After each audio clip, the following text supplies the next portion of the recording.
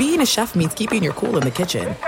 And with Resi Priority Notify and Global Dining Access through my Amex Platinum card, right this way. It's nice to try someone else's food for a change. That's the powerful backing of American Express. Terms apply. Learn more at americanexpress.com/withAmex. O'Reilly. Are your wiper blades chattering, skipping, or squeaking? Don't let streaks or smearing on your windshield compromise your visibility. When it's time to replace your wiper blades, stop by O'Reilly Auto Parts and see our selection. Our professional parts people will even install your new wiper blades while you wait. Stop by O'Reilly Auto Parts today. O'Reilly Auto Parts. At Bet365, we don't do ordinary. We believe that every sport should be epic. Every home run, every hit, every inning, every play. From the moments that are legendary to the ones that fly under the radar. Whether it's a walk-off grand slam or a base hit to center field. Whatever the sport, whatever the moment. It's never ordinary at Bet365. 21 plus only. Must be present in Ohio. If you or someone you know has a gambling problem and wants help, call 1-800-GAMBLER. From BBC Radio 4, Britain's biggest paranormal podcast is going on a road trip.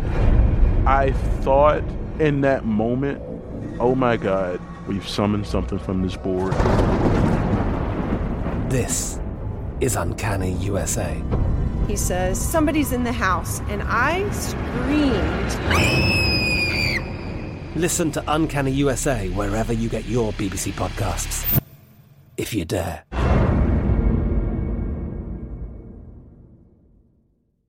Thanks for listening to the best of Outkick the Coverage podcast. Be sure to catch us live every weekday morning from 6 to 9 a.m. Eastern, 3 to 6 a.m. Pacific on Fox Sports Radio. Find your local station for Outkick the Coverage at foxsportsradio.com or stream us live every morning on the iHeartRadio app by searching FSR.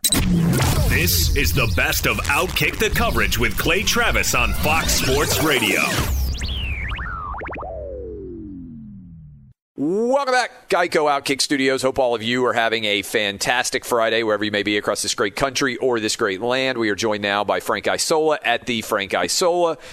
You can listen to him on SiriusXM, you can read him at The Athletic, and you can watch him on ESPN. Frank, the whole world has gone insane, right? I mean, I don't even feel like I could put my phone down for 5 minutes without anything crazy happening. Wednesday night, Whitlock and I had dinner, and we had a dinner schedule. We were meeting a couple of people, and I texted him. I said, hey, should we just cancel? Because I don't even feel hardly like we had dinner at 6. And I was like, I feel like the 2-hour dinner that we're going to have, it's going to be almost impossible to pay attention because we're both going to be wanting to check our phones constantly to see what the latest news is. And I know that we've always been at the beck and call of our phones, but a lot of times you can kind of predict, right? Let's say the NFL draft is going on. Well, yeah, you're going out to dinner. You're not watching the whole first round. You might want to pick up your phone and see who's getting drafted or whatever else. You could kind of predict is what I'm saying. Or, there's a game that you're interested in, but you've also got obligations for one of your kids. You take your phone, you can check it. That's going on. I feel like right now, there's almost nothing that could happen where I would be I can't imagine that happen. The NBA just shutting down and not showing up for a game on Wednesday. It's once that happens, truly anything can happen in sports, right? You have to follow it minute by minute. And we know back in March when all the sports got shut down, it was an unbelievable evening. It was boom, boom, boom every time something's happening. But I really do feel like every time I pick up my phone, there's no telling what the news might actually be. Well, there it is, Clay and Jason, America's two most beloved media people out to dinner together. I'm surprised that wasn't on page 6 of the New York Post. I'll tell you this right now. I'm starting to get a little bit nervous. At the restaurant, they brought us out a free dessert, and I turned to Whitlock and I was like, that guy seemed like he liked us. But also, we could be getting hemlocked here, and both of us could be dead in 10 minutes because we didn't ask for this dessert. It's hard to say no to a free dessert, but I'm also, this might be the worst decision we ever made, both eating it. We turned out fine, but that's the way I'm thinking in the back of my head now. I'm at any moment, we might just get taken out. Yeah, well, you guys should start behaving like you're in the mafia and just sit no doubt. You're back to the wall. I need a bodyguard. I feel like I need a bodyguard now. everything unfolding in front of you. Yeah, Wednesday was, it's like been a season unlike any other, a year like any other, and obviously that day was unlike anything we've ever seen in the NBA. I mean, I remember covering a Knicks game the night of the first Gulf War. It was and I was at Madison Square Garden. Pat Riley was the coach of the Knicks. For crying out loud. And Bill Musselman was the coach of Minnesota, and he was a former military guy. And he was talking about we need to stand behind our military. That night they played games. But I watched the whole thing unfold on Wednesday, turning on NBA TV, and when they weren't out there, the first thing I noticed, too, the Orlando Magic were on the court, and right away I said, well, they're obviously not in on the plan. And then they showed Chris Paul. Once the game was just about to be called off, they showed Chris Paul getting ready for what would be the later game, arriving at the arena, and I said, well, there's no way that he knew about it, and Chris Paul will not be happy, because Chris Paul, he and LeBron are the two most powerful players in the league. Chris Paul is obviously the president of the Players Association, and I had heard at that meeting later that night, he basically said, I stand behind the Milwaukee Bucks, but I'm not really sure I agree with how you went about it. Can you kind of explain yourself? So I think the Milwaukee Bucks, it was kind of a spur-of-the-moment thing, and it started with George Hill and then Sterling Brown, who was a Chicago guy who had that incident with the police when he was kind of roughed up a couple of years ago, and then Giannis Antetokounmpo decided he wasn't going to play. Everyone followed suit, but it was pretty much a spur-of-the-moment. But, Clay, you knew this. Once the Bucks weren't going to play, you knew that the next two teams, the next two games wouldn't go on, and then obviously now you have the rest of the league in solidarity without any games happening on Thursday. But the spur-of-the-moment aspect of this is, I think, so let me take a step back. Regardless of what you think about the decision, to me, making a decision that big on the spur of the moment oftentimes leads you to bad results, right? Does that make sense? So where, you're like not necessarily playing out all of the different threads of what can happen next. And the way we talked about it on the show yesterday was it's the difference between playing chess and playing checkers. I know some people are spectacular checkers players out there, and you're constantly thinking like 8 moves ahead, all right? That's not how most of us play checkers. But in chess, it's all about setting up the moves and thinking about the responses and everything else. And this felt very ad hoc to me because of what you just said. If you knew that you were going to not play, you wouldn't go to the gym. The other team wouldn't show up and be warming up on the court, right?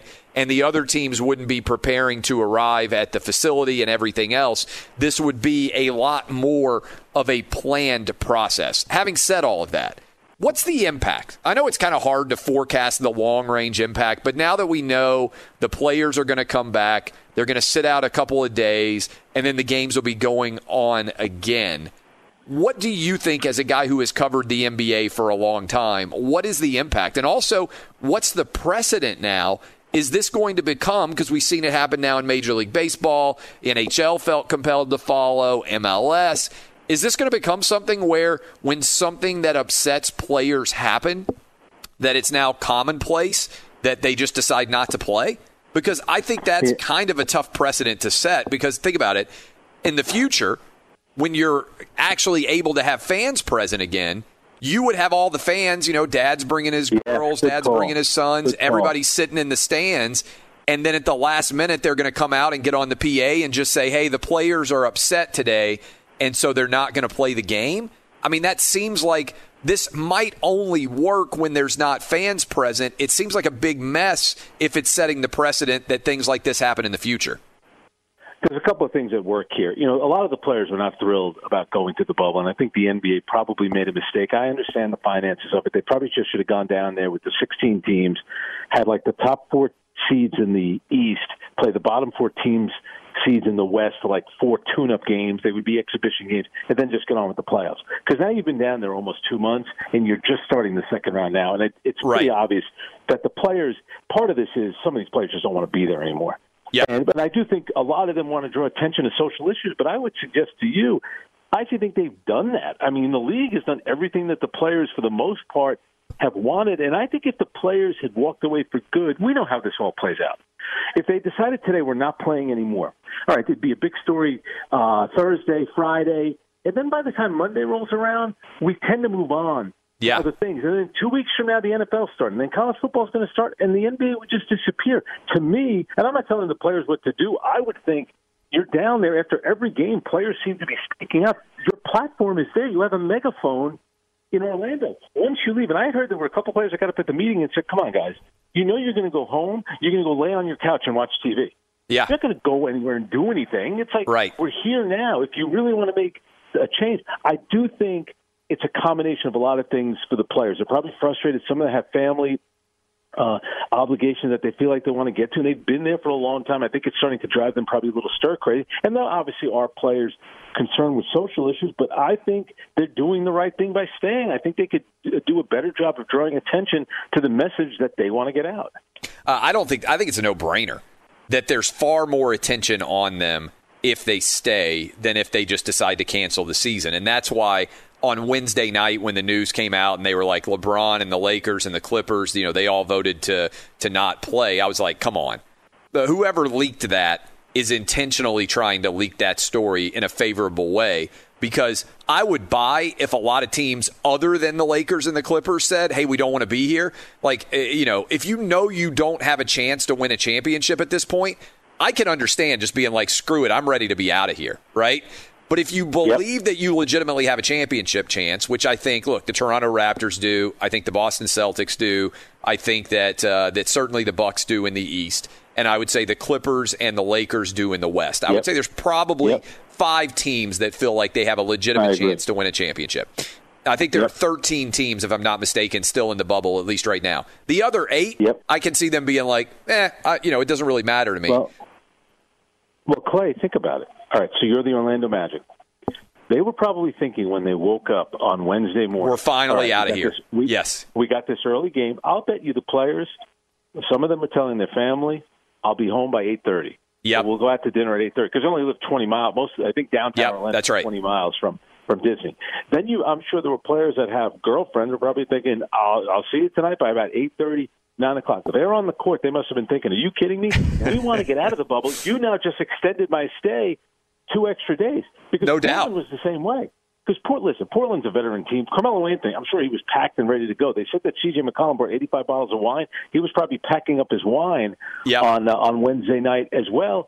And that's why the story was that on Thursday, Damian Lillard flew back to Portland because he was basically out of it now anyway with the knee injury. He probably figured, I'll stick around, I'll watch our game on Wednesday, I'll fly home with the team on Thursday. And then when they decided not to play, he said, listen, I'm out. I've already checked out mentally, physically. I got to get out of here. So to your point, I think some of these teams that were on the verge of being eliminated anyway were probably a little frustrated. I think I'm not buying that LeBron. I don't think LeBron is thrilled about being there because he's a 35-year-old guy with different kind of family obligations than the other players. He probably has so much stuff going on in his other business ventures. He's probably thinking, I'd rather be somewhere else. But to me, I had heard that he still wants to be there because he thinks he has a legitimate chance to win. I think he might be a little bit frustrated at some of his teammates who are like, maybe we should just end this and go home. I think he's thinking, guys, we're how many wins away are they? 3, 6, 9, 10 wins away, or whatever it is, from winning a championship. Yeah, look, and this might be his last chance to actually win a championship, unless he hangs around in the league for several years and tries to pull, a Karl Malone, where he's obviously an incredible player, but he becomes a role player on a really good team instead of being, kind of the engine that drives the offense and the defense and leads the team. And I don't know what he's going to want to do, but that would be his way to add potentially a couple of rings, is to take smaller salaries and be a complement as opposed to the focal point. This is his last time as a focal point, potentially, when you look at all the other talent that's going to come back next year. What's the long-range impact for the NBA? We know already that you've covered this league for a long time. We know that the number of people watching the playoffs in the bubble, I think, has been disappointing, it's fair to say, to NBA grand poobahs of ratings. I'm sure Adam Silver, who gets the dailies delivered, is like, this isn't very good, right? They have I don't think there's any doubt that they have alienated some people. Now, the precedent's also difficult to figure out in some ways because they've never really played in August before, right? There are other sports going on. There are a lot of differences, but I think it's fair to say that they have not captivated like they usually do in the NBA playoffs, and they're probably not going to be able to because they're going to be going head-to-head with the NFL and maybe college football as well here soon. But what is the impact here? And this is the question I've been asking for a while. The bubble is like its own different world. What is going to happen next year? Like, what is the long-range impact here for the NBA? And I think that this goes back to, if they had decided not to play, you want to talk about throwing things in jeopardy, who even knows when next season is going to begin? So then next season, could it begin in January? Is it going to be February, March when they start? I mean, you're going to have, there would have been some teams that would have gone maybe a full calendar year without playing basketball games. I think that's why it was important to stay down there for the NBA, try to get through this season, crown a champion, and then move forward to next year, which seems like next season is already going to be, obviously it's going to start late. It's going to be interrupted. I think it really would have hurt the league. What the league needs more than anything, they need LeBron. They need LeBron at least to get to a conference final. Because, Clay, if you look at the Eastern Conference, 3 of the series were a sweep. The other one is 3-1 with Milwaukee. So the Eastern Conference playoffs, which will get better, have been terrible in the first round. There hasn't been essentially no drama to them. So the playoffs need a little buzz, and also I think the time of year has something to do with it. I think it's tough because some of these games that are on at 1 o'clock and 4 o'clock in the afternoon in the East, that'll change once now you get to the second round. But I think Adam Silver knows that, financially the league is going to take a bit of a hit here. They can recover, Zion Williamson, if he does well, there are still some players that you could still market around. But I definitely think the owners and Adam Silver have to be a little bit concerned with what's unfolded, especially with the ratings. What do you think, and I asked this question a little bit earlier, and then we kind of circled around it. What do you think the precedent is that is being set now?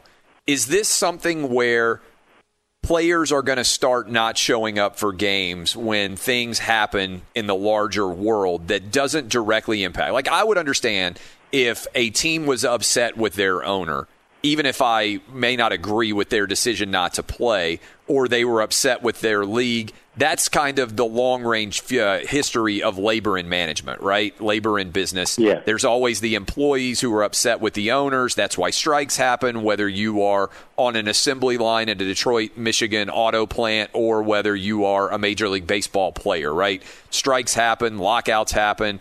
All different sorts of disagreements can happen.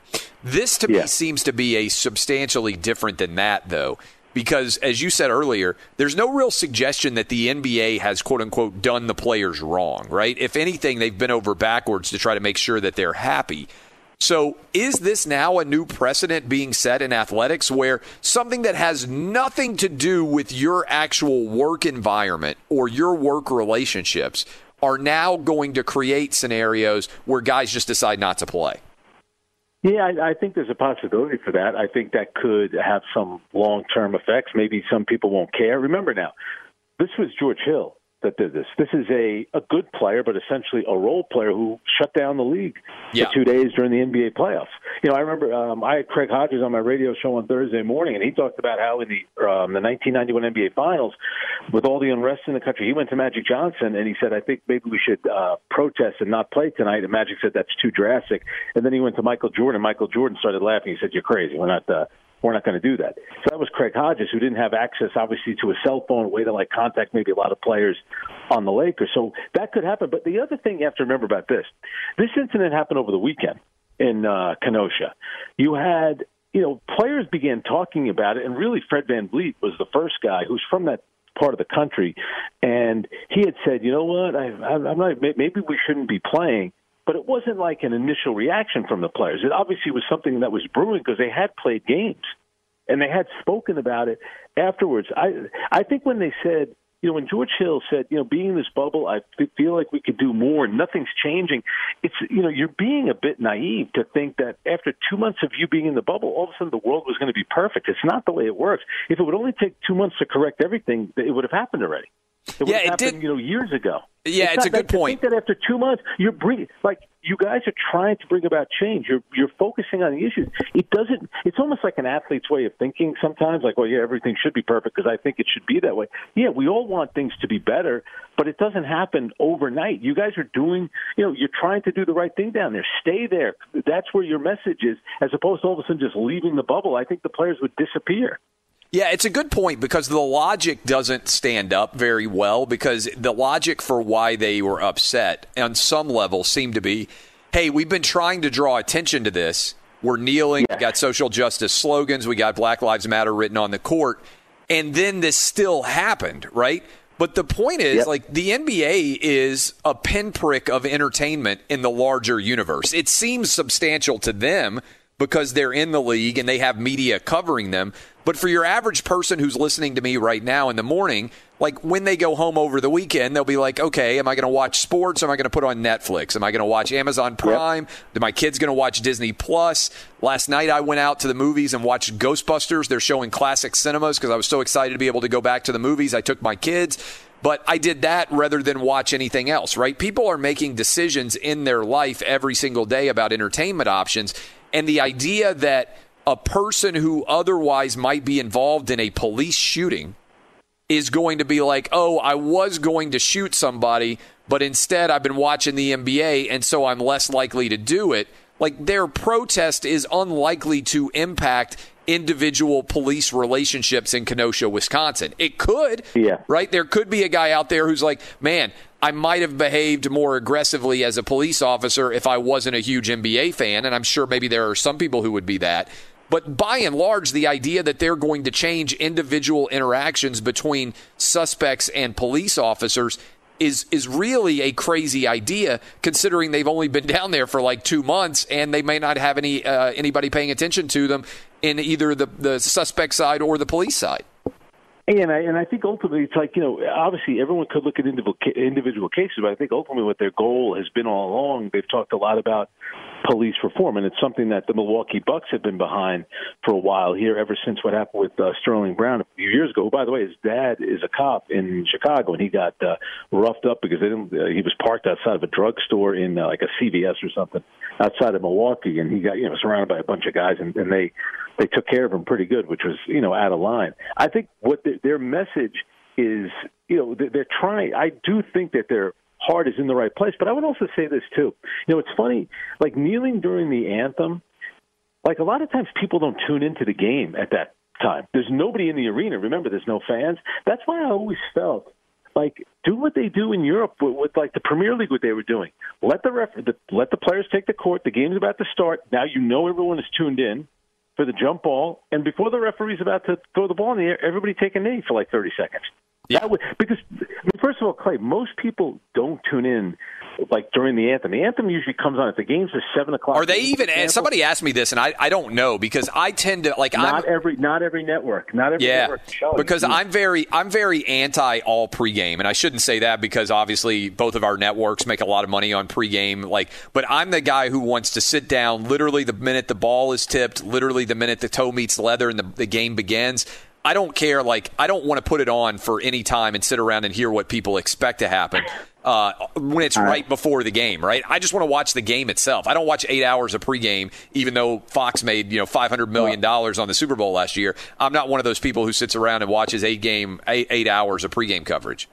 It's funny you say that because when I do watch the Super Bowl, as it's on all day on the TV, but I'm not sitting there for that long pregame. I always feel bad because you can tell there are people that put together some unbelievable features that they spend a lot of time on, and they look really good. But it's hard to justify if the game's starting at 6:30. You want me to tune in at 2 o'clock, 3 o'clock? I can't sit around the TV that long. And I think a lot of people feel the same way about sports. A lot of them, if it says the game's going to start about 7, most people know tip-off is about 7:10, and that's when they tune in. That's why if I were the players, if they wanted to do something different, that's what I would do. Right before the jump ball, you could alert the referee before, just as the referee's about to throw the ball in the air, just take a knee.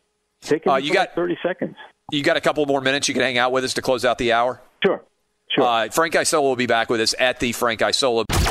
This is Outkick the Coverage with Clay Travis.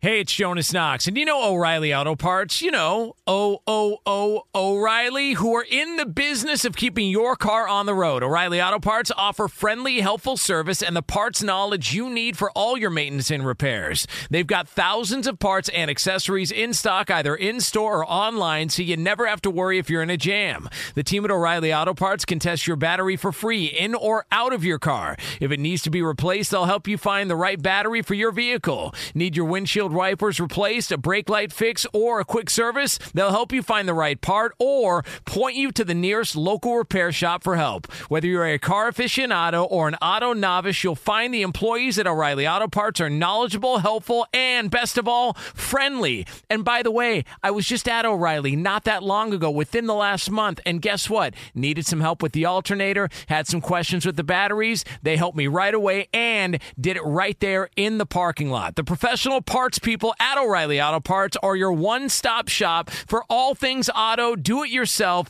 and you can find what you need in-store or online. Stop by O'Reilly Auto Parts today or visit them at O'ReillyAuto.com/2pros. That's O'ReillyAuto.com/2pros. At Bet365, we don't do ordinary. We believe that every sport should be epic. Every home run, every hit, every inning, every play. From the moments that are legendary to the ones that fly under the radar. Whether it's a walk-off grand slam or a base hit to center field. Whatever the sport, whatever the moment. It's never ordinary at Bet365. 21 plus only. Must be present in Ohio. If you or someone you know has a gambling problem and wants help, call 1-800-GAMBLER.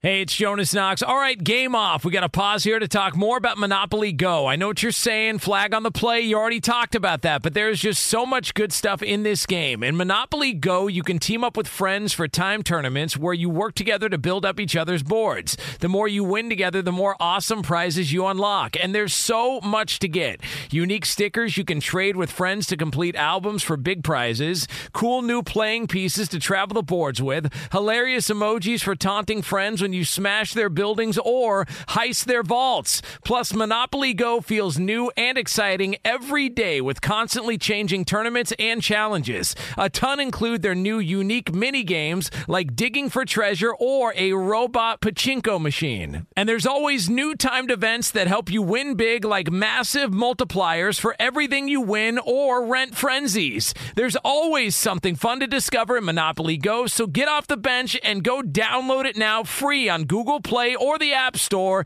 Game on! Hey, it's Jonas Knox. You've put it off long enough. It's time to replace your tires. Tire Rack has tires that will elevate your drive. Touring tires for commuter comfort, performance tires for sporty handling, all-terrain tires for on- and off-road adventure. Go to TireRack.com to get started. Not sure where to begin? Use the Tire Decision Guide to get a personalized tire recommendation. The right tires for how, what, and where you drive. Choose from the full line of Kumho tires. Shipped fast and free to a recommended installer near you, or choose the convenience of mobile tire installation. They'll bring your new tires to your home or office and install them on site. It doesn't get much easier than that. Go to TireRack.com/sports to see their Kumho test results, tire ratings, and consumer reviews. And be sure to check out all the current special offers. Great tires and a great deal. What more could you ask for? That's TireRack.com/sports. TireRack.com, the way tire buying should be. Welcome back in. Final segment, hour number one. Hope all of you are having a great day. We're here in the Geico Outkick Studios. I think last week, or a couple weeks ago, I guess it was now, maybe a month ago, I don't know. Every day runs together, but I know you said it on the radio show.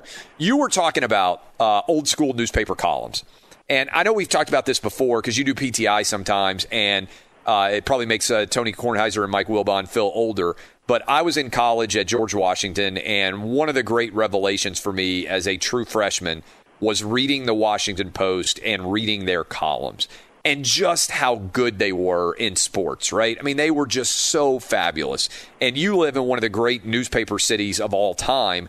I remember being a kid and going to New York and thinking, oh, my God, it's so amazing, all these different newspapers getting written all day. And then later when I was in college, I'd read tons of newspapers every day. I remember going, I got to study abroad in London, and that's another one of the great newspaper. Oh, it was so cool. Like, I feel like such a kind of people like now hear about it, and they're like, what would you do? And you're like, oh, you would go to like a newspaper stand, right? A newsstand, and they would have newspapers from all over the world there, right? And you can read them, and it's so addictive, and it was amazing. The reason why I bring that up is there was a great, huge variety of columnist opinions when everybody had their own little kind of footprint in all these different individual newspapers. And those opinions would be so wide-ranging, and they would be so fascinating, and they would be so interesting, and they could be wildly divergent, right? from one newspaper to another, from one writer to another. And that was what made it interesting. Even today, I still get the New York Times, the Wall Street Journal delivered. There aren't really necessarily great columnists that still write in newspapers, although I will say Jason Gay does a pretty good column in the Wall Street Journal that I enjoy reading. But there's not that many of those guys anymore, right, or girls. And one of the things I'm thinking about here as the NBA lockdown has happened and everything else is Jason Whitlock writes really interesting, different columns than maybe everybody else does. There's almost no variety of opinion anymore. Right, regardless of what you believe. And the reason why I'm bringing it up with you is you talked about Lou Williams, and you were like, hey, back in the day, if Lou Williams had gone to a strip club, somebody would have written the column, this guy has to be suspended for the remainder of the year for putting everybody else in danger like this. There's a 100% chance that column would be written. Nobody wrote it. And one of the big reasons, and I think about this as the lockdown happened with the coronavirus, which is obviously serious, the bubble NBA responses, which are much less serious, it seems to me that social media has constrained the level of acceptable opinion in sports, politics, and otherwise. And everybody's afraid if their opinion's a little bit outside of whatever's considered acceptable, that they're going to get deluged with hate on social media. And as a result, our national discourse is less expansive and less interesting and less, let's be honest, like just fascinating than maybe it was 20 years ago. I think there's a lot of truth to that. And the Lou Williams thing was interesting because it turned into a debate about, the chicken wings there are really good. That's why I ate there. That wasn't the point. The NBA spent millions of dollars for this bubble, and he did something. He left to go to a funeral, and the next thing he's at the strip club getting the chicken wings. But it's like even little things. If you look at what happened the other night with Marcus Morris and Luka Doncic, you could have written a pretty good column. Is Marcus Morris intentionally trying to hurt Luka Doncic here? And here's one of the young stars in the league. Should the NBA be protecting? People used to write about that back when Michael Jordan was starting and the Detroit Pistons were trying to take his head off. Shouldn't the league maybe doing more to protect one of the young stars in the league? I mean, I thought Marcus Morris is a tough guy. That's a legitimate. He will fight you. That's not a fake. That's not an act that guy's got. But I thought, him stepping on Luka's ankle and on his foot, I thought that kind of crossed the line. You don't see anything like that. Even something, where's the person writing? All right, I get what the players were trying to do, but they really didn't have a plan. And maybe George Hill should have thought this out. And maybe it's a mistake that they're leaving. It's not. You don't really get that anymore. And I think a lot of it does have to do with social media. I mean, you had someone from the New York Times, wasn't it the op-ed, the woman on the op-ed page, didn't she say that the editor, the de facto editor sometimes for the New York Times is Twitter? And I definitely think that's the case at a lot of newspapers, a lot of news networks. I definitely think that that plays an important role. And I think it impacts the writer, too. I remember the first time when I was working on the Daily News, and when they started allowing people to comment, it's on the internet on your stories. I was blown away by how much I was being killed. I was like, damn, I thought people liked me. It's funny. It's like I'm also writing. I'm telling the truth. I don't know. What do you want from me? And I think that does affect people because, listen, I could only imagine what your mentions were. I don't read them. And it's funny. Twitter, but it affects some people. It does. Yeah, two things about that. One, I told my mom she couldn't comment. So early on when I first started writing online, my mom would get mad about what people would say, and she would register, and she was commenting, and I was like, Mom, you can't do that. So everybody who's got a mom can imagine that. And the other one was, and I think Colin Cowherd was right about this, he's like, Clay, why would I check my mentions during my radio show? He's like, not what other people are saying, for news. He was like, why would I see what people are saying to me about my radio show? It's like, I've been doing a radio show for a long time. A lot of people listen.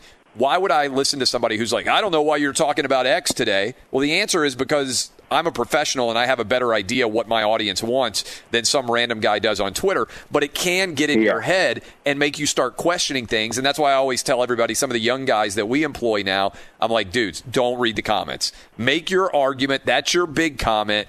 Everybody else, ultimately, doesn't matter what happens, really. Almost every comment ends up in a fight, right? It's like somebody saying something and they end up arguing back and forth.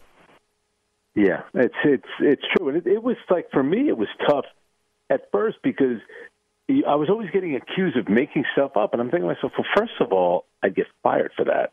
That's number one. Number two, I wouldn't do that. And if I was going to make up a story, I'd probably try to come up with something more interesting than some of the craziness that's going on. Because it was always easy for the organization to say, that's not true. And then the fans who want the organization to be right and want the media to be wrong, they say, see, he's making it up. I knew it all along. Because the organization they don't have to be held to a standard. And I've always said this too. They will purposely, intentionally lie to you. I'm not allowed to do that. They're allowed to give false information. No, we're not making that trade. No, we're not looking to get rid of him.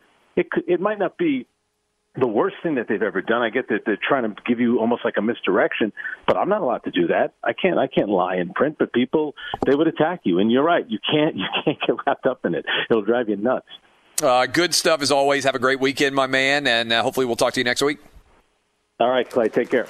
That's Frank Isola at the Frank Isola on Twitter. We come back. Big Ten lawsuit has been filed. I'm going to dive into that question. I think you're going to enjoy our conversation about why I support the players and what the Big Ten is trying to hide. That'll be next. This is Outkick on Fox Sports Radio. This is Outkick the Coverage with Clay Travis. Hey, it's Jonas Knox, and you know O'Reilly Auto Parts, you know, O'Reilly, who are in the business of keeping your car on the road. O'Reilly Auto Parts offer friendly, helpful service and the parts knowledge you need for all your maintenance and repairs. They've got thousands of parts and accessories in stock, either in-store or online, so you never have to worry if you're in a jam. The team at O'Reilly Auto Parts can test your battery for free in or out of your car. If it needs to be replaced, they'll help you find the right battery for your vehicle. Need your windshield wipers replaced, a brake light fix, or a quick service? They'll help you find the right part or point you to the nearest local repair shop for help. Whether you're a car aficionado or an auto novice, you'll find the employees at O'Reilly Auto Parts are knowledgeable, helpful, and best of all, friendly. And by the way, I was just at O'Reilly not that long ago, within the last month, and guess what? Needed some help with the alternator, had some questions with the batteries. They helped me right away and did it right there in the parking lot. The professional parts people at O'Reilly Auto Parts are your one-stop shop for all things auto, do-it-yourself, and you can find what you need in-store or online. Stop by O'Reilly Auto Parts today or visit them at O'ReillyAuto.com/2pros. That's O'ReillyAuto.com/2pros.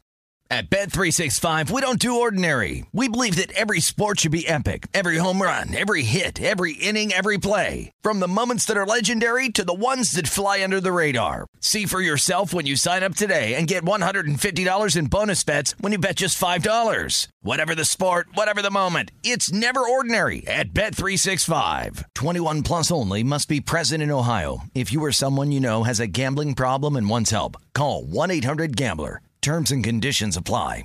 Hey, it's Jonas Knox. All right, game off. We got to pause here to talk more about Monopoly Go. I know what you're saying, flag on the play. You already talked about that, but there's just so much good stuff in this game. In Monopoly Go, you can team up with friends for time tournaments where you work together to build up each other's boards. The more you win together, the more awesome prizes you unlock. And there's so much to get. Unique stickers you can trade with friends to complete albums for big prizes. Cool new playing pieces to travel the boards with. Hilarious emojis for taunting friends when you smash their buildings or heist their vaults. Plus, Monopoly Go feels new and exciting every day with constantly changing tournaments and challenges. A ton include their new unique mini games like digging for treasure or a robot pachinko machine. And there's always new timed events that help you win big, like massive multipliers for everything you win or rent frenzies. There's always something fun to discover in Monopoly Go, so get off the bench and go download it now free on Google Play or the App Store. Game on! Hey, it's Jonas Knox. You've put it off long enough. It's time to replace your tires. Tire Rack has tires that will elevate your drive. Touring tires for commuter comfort, performance tires for sporty handling, all-terrain tires for on- and off-road adventure. Go to TireRack.com to get started. Not sure where to begin? Use the Tire Decision Guide to get a personalized tire recommendation. The right tires for how, what, and where you drive. Choose from the full line of Michelin tires. Shipped fast and free to a recommended installer installer near you, or choose the convenience of mobile tire installation. They'll bring your new tires to your home or office and install them on site. It doesn't get much easier than that. Go to TireRack.com/sports to see their Michelin test results, tire ratings, and consumer reviews. And be sure to check out all the current special offers. Great tires and a great deal. What more could you ask for? That's TireRack.com/sports. TireRack.com, the way tire buying should be. Welcome back, Geico Outkick Studios. One reason why I've been so focused on playing sports is because I've been obsessed, as you guys know who listen to the show, with constantly looking at the data and following it, whether or not young athletes are in danger for going to school, for playing sports. My kids are going to school and they're playing sports.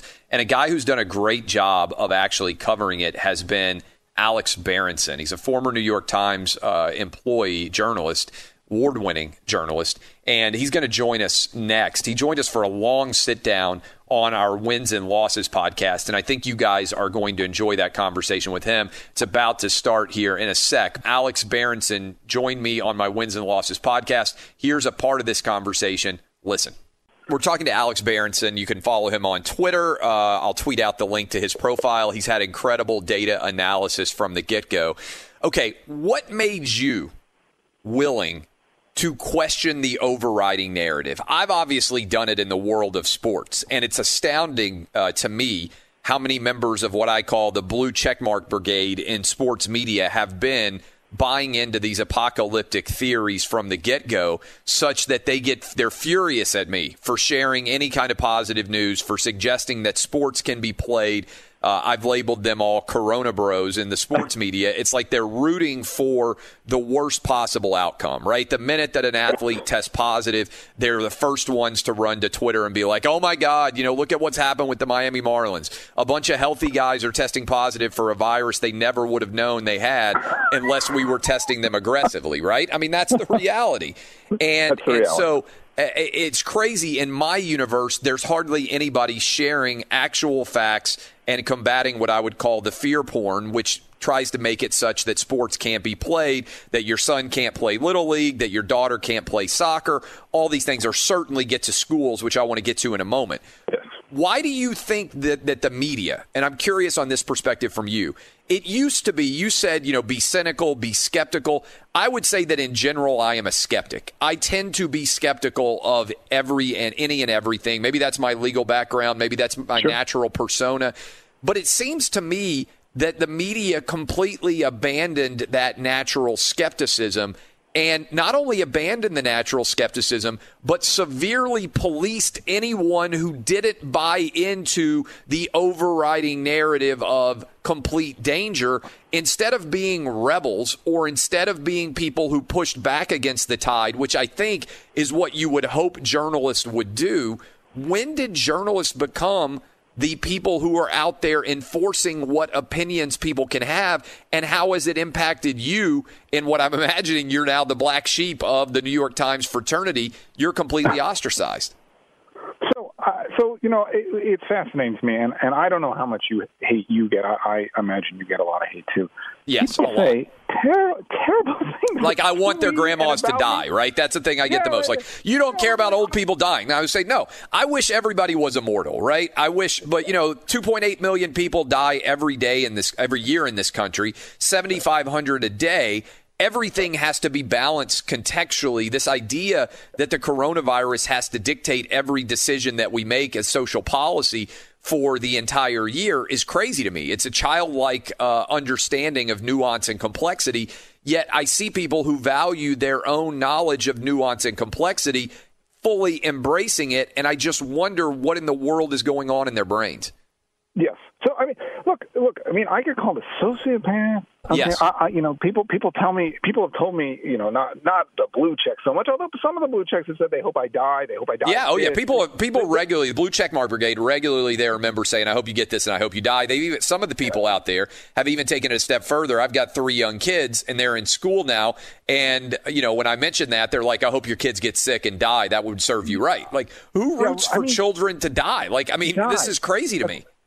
That's right. It's crazy. I mean, and somebody said, well, Fauci says he's getting death threats. It's like, well, you know what? The old joke: if you ain't cheating, you ain't trying. At this point, if you ain't getting death threats, you ain't trying. I get death threats every day. Come on, live a little. All the time, right? So,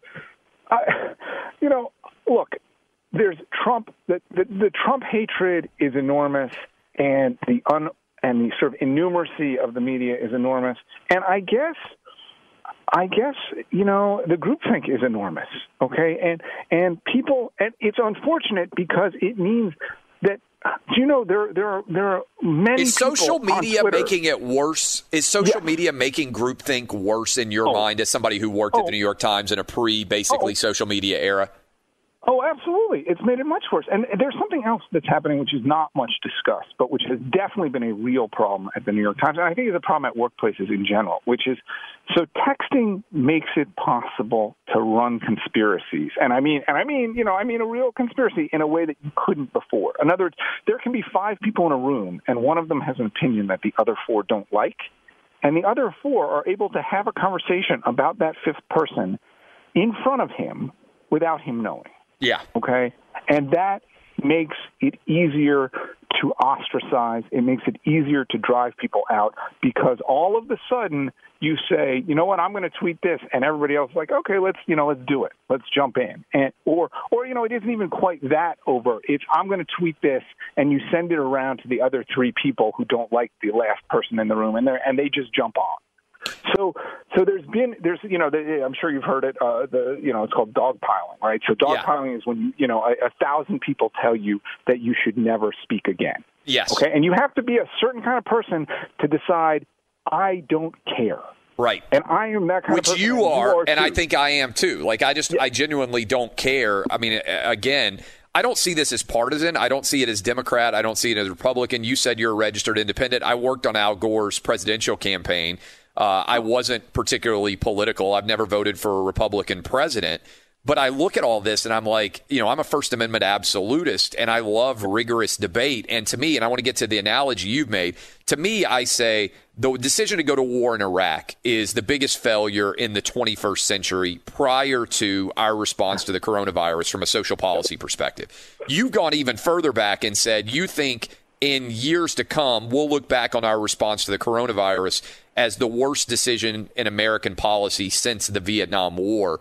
That's fascinating to me because what it would require is analysis and recognition from so many people that they misdiagnosed and misresponded to this instance. In the Vietnam War, because the opposition was liberal, it seems like the media was willing to acknowledge that because they're like, hey, we got this one right. I think predominantly liberal media is not going to be willing to acknowledge it with the coronavirus because it wasn't the people who were liberal who were leading the charge necessarily on, oh, my God, this response is totally ludicrous.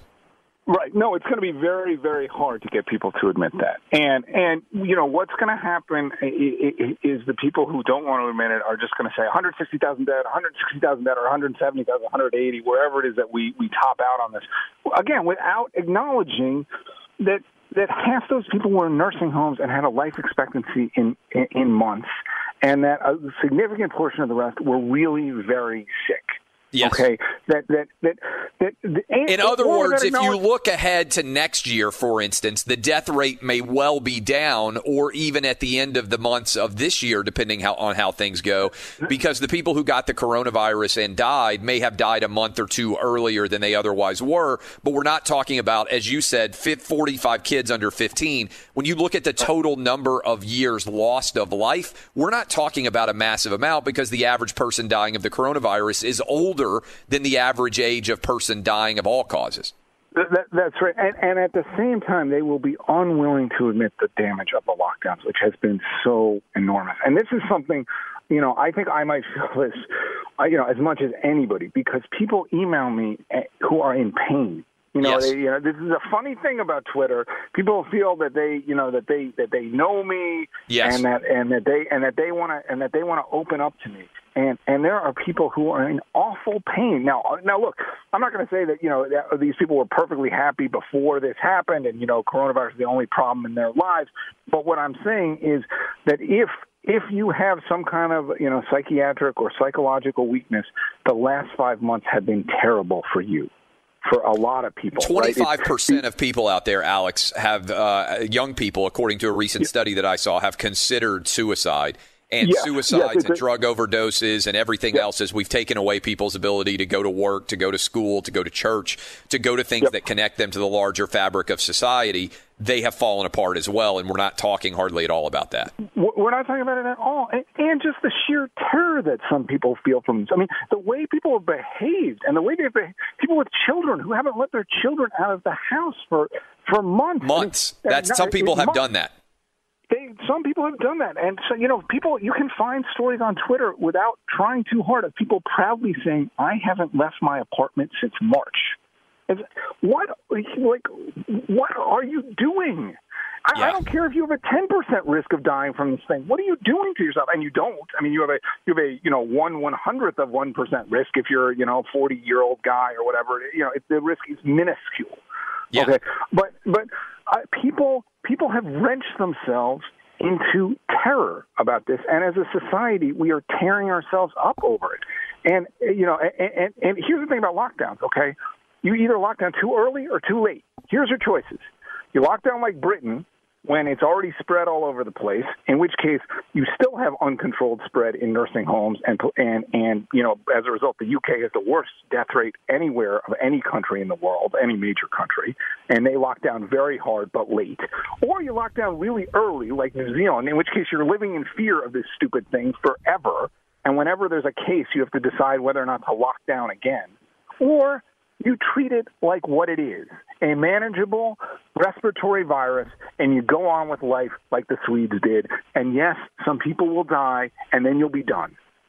And life goes on. How important is it for schools to be open in your mind? I've got 3 kids, 12, 9, and 5. Come Monday, all 3 of them, a week from today when we're talking, all 3 of them will be in in-person school on Monday, August 24th, where I live. So our kids are going back to school 1 week later. They're going back on September 1st. My kids are, a little bit younger than yours. And we're in New York. We actually seriously considered moving this summer. And I'm glad we didn't because, places we thought we might have moved to, they're now saying the schools are going to be closed at least through November.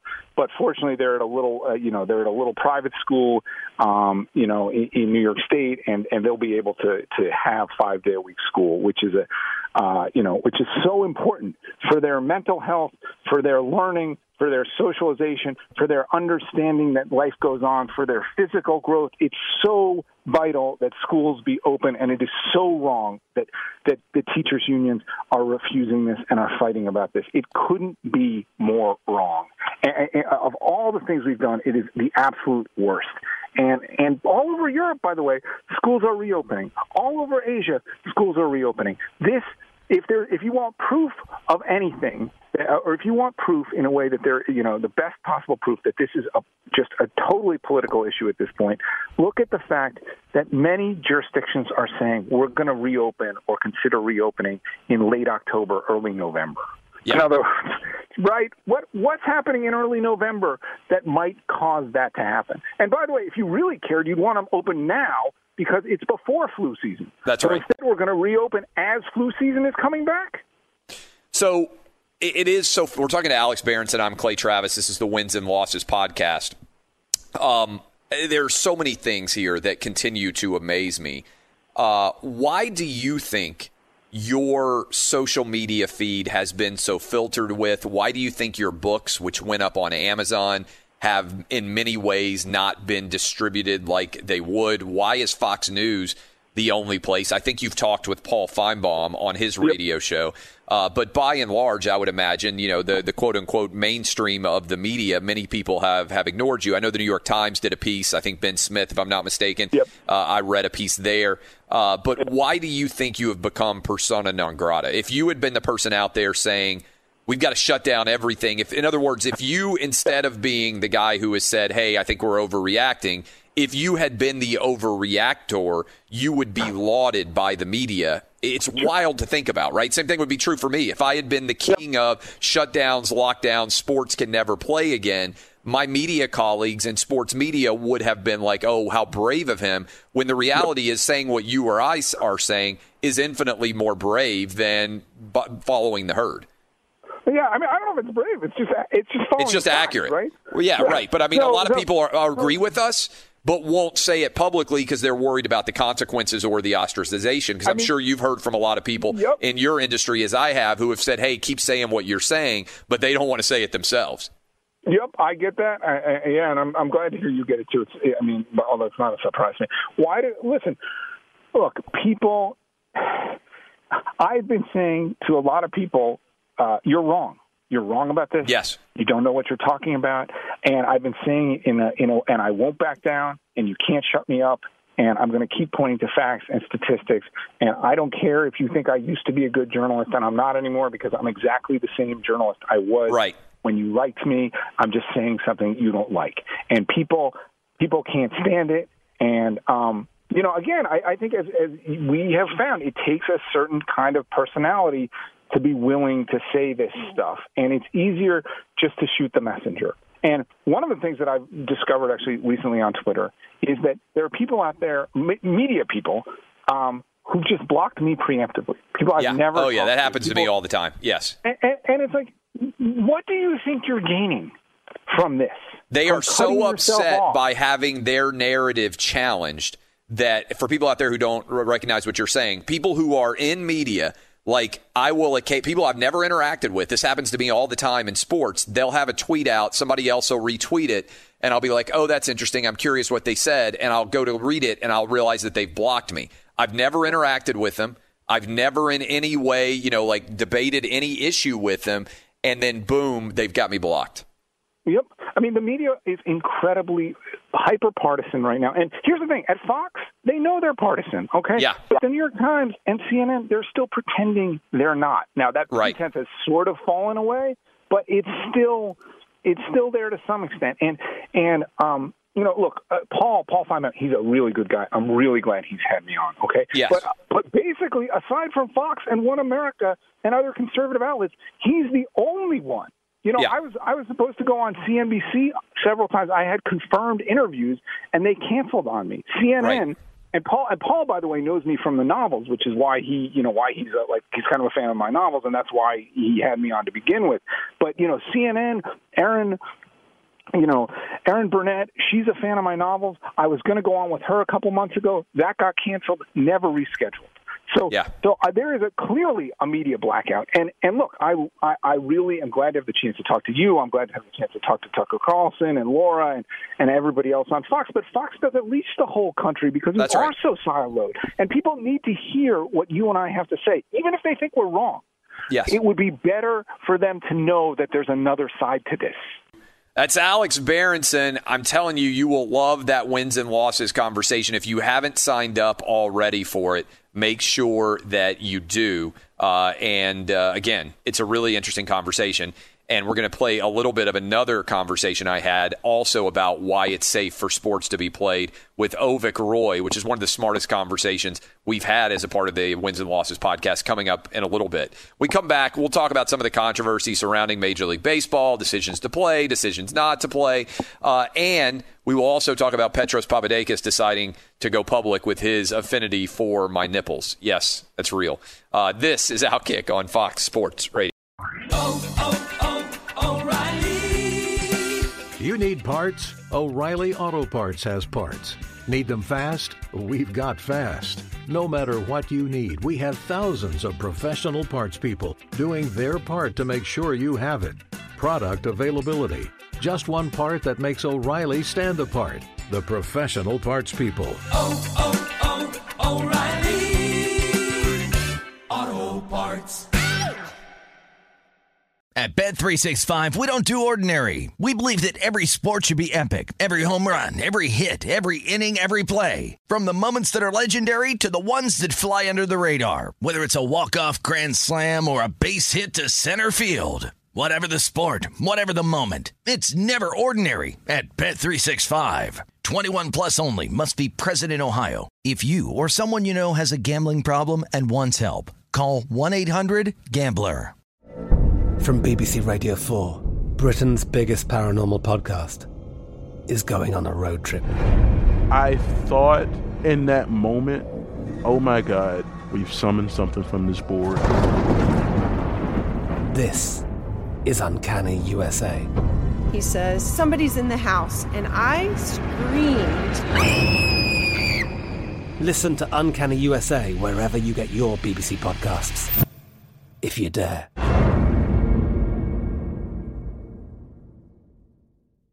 Xfinity has free premium networks for everyone this month, no matter what kind of entertainment you love. Addicted to true crime? Catch killer cases and more spine-tingling shows on A&E Crime Central. Crave adventure? Explore Asian action movies on Hi-YAH. Searching for something extreme? Check out skating, snowboarding, and more on Fuel TV Plus, the global home of action sports. And find crowd-pleasing bops on iHeartRadio's Hit Nation playlist. There's new free shows and movies to love every week. Say free this week in your Xfinity voice remote.